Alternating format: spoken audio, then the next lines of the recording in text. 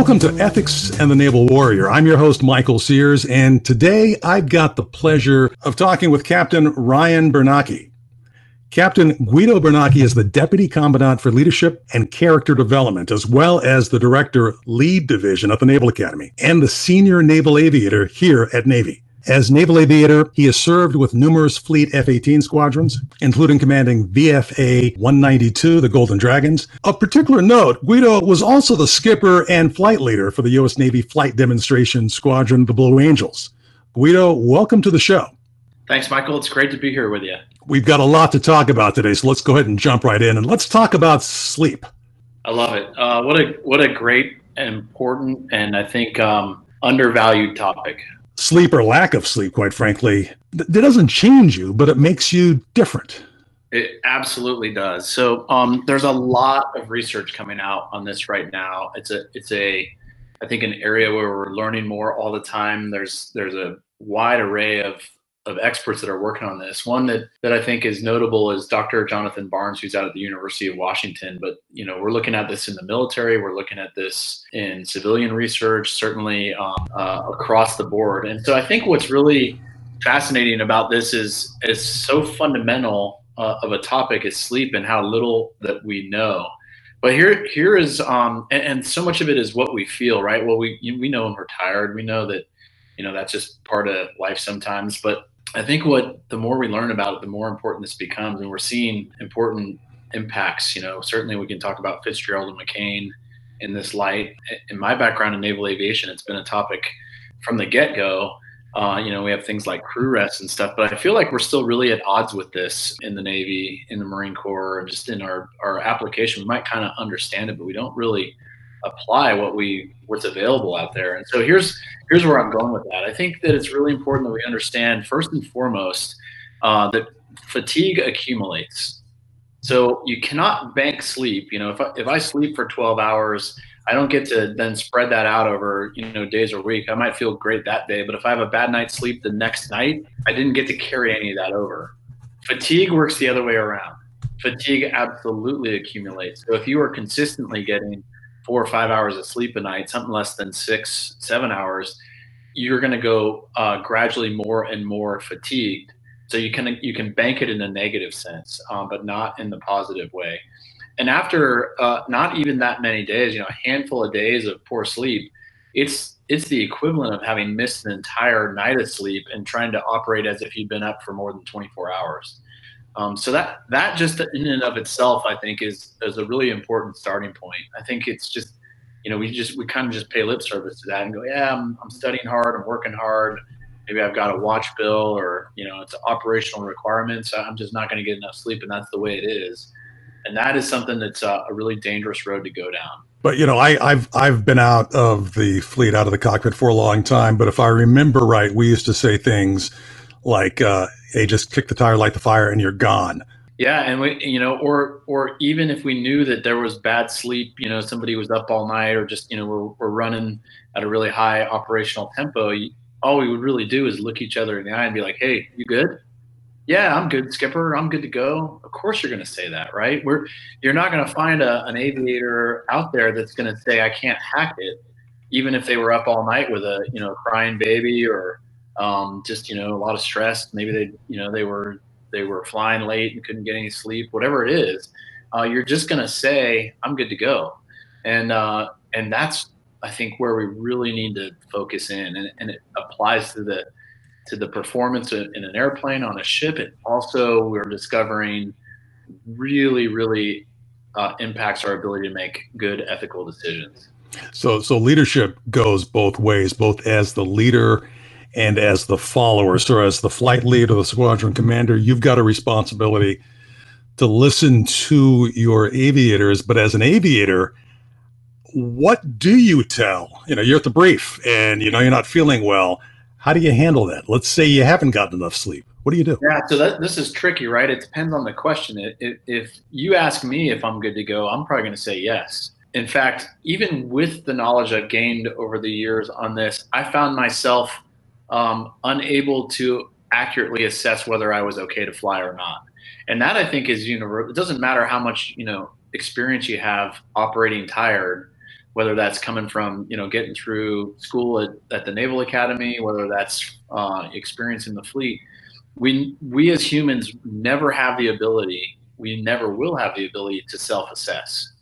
And here's why: is when you start to become fatigued, and especially when you're talking about chronic fatigue, where it's adding up day after day, it absolutely is disrupting the memory consolidation. So whatever you've learned for that day, the processes that are that store memory and then withdrawal, recall it, are degraded.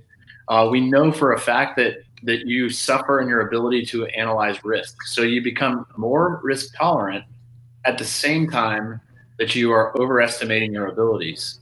So you think you're still good to go and you're okay with more risk, even though you're not as sharp. We certainly know that it slows down your accuracy and speed for complex thought processes, and we tend to overestimate in those cases. When we know, when you're cranky, you're tired, you're irritable, it affects your mood. That can certainly impact your leadership and your followership, and you're usually blind to it. You don't know why you're acting. In fact, you're not even aware that you're acting like a grouch, right? You just Yeah. are. You're tired. Right. And so when you start putting all these things together and then add to it that your self-control degrades, your ability to resist temptation degrades, now you've got a recipe both for unsafe operations, whether that's in an airplane or a ship or leading a platoon of Marines or whatever it is, but also you are ripe for unethical decisions for all of those reasons.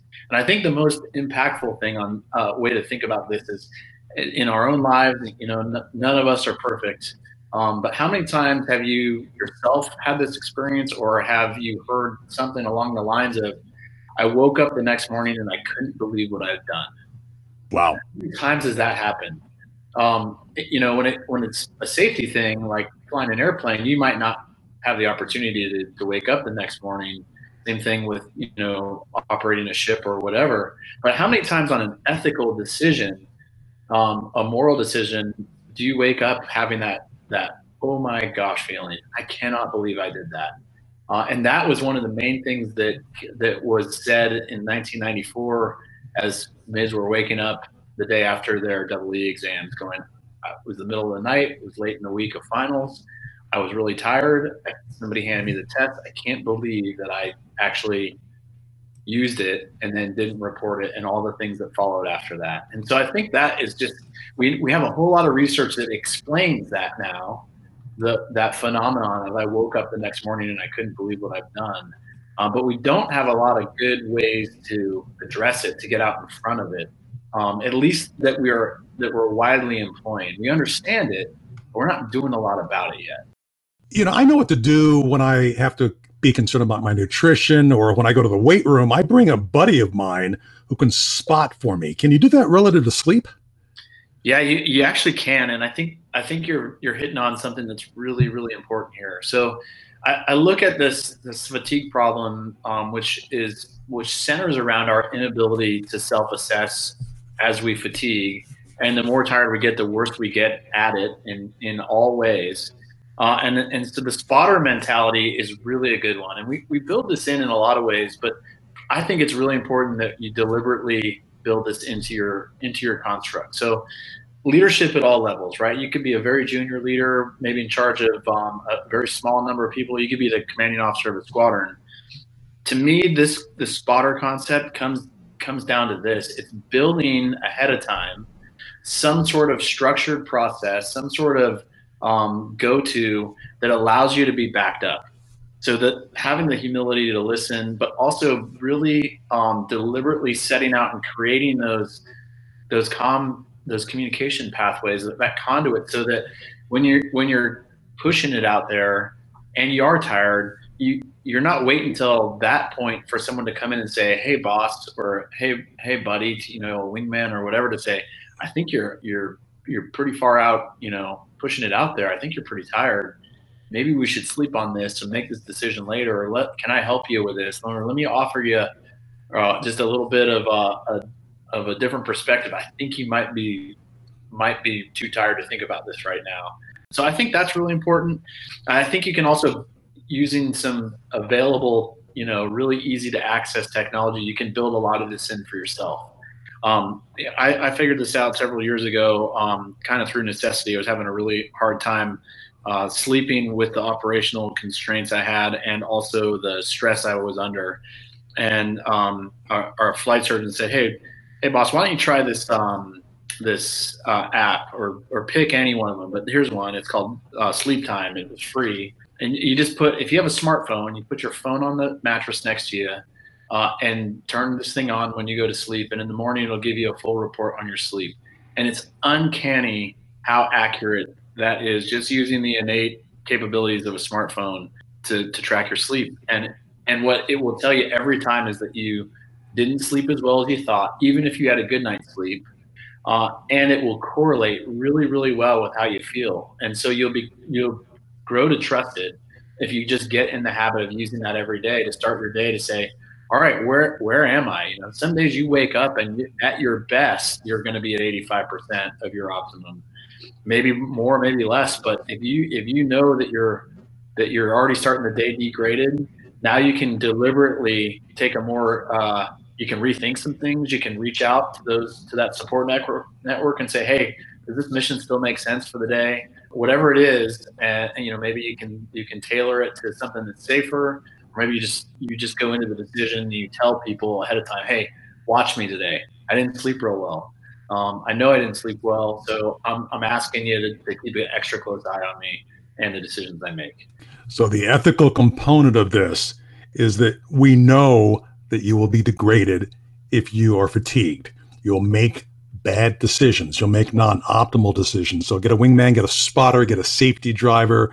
And all of those guys, all of those people can be either carbon-based or technology-based nowadays. Absolutely. That's a great way to put it. I hadn't thought of it that way, Michael. I think that's a perfect way to put it.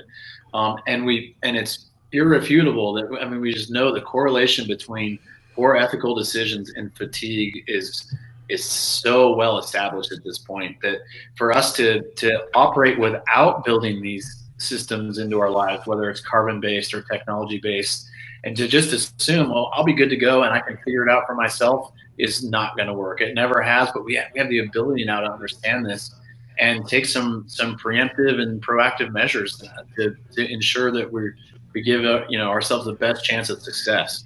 Boss, you're making great points here. I appreciate that. We've got a lot of other things we can talk about, and I'll look forward to coming back with you, circling back with you, and doing this again. Thanks a lot. Thanks so much for having me, Michael. I really enjoyed it, and what a great topic. Thanks.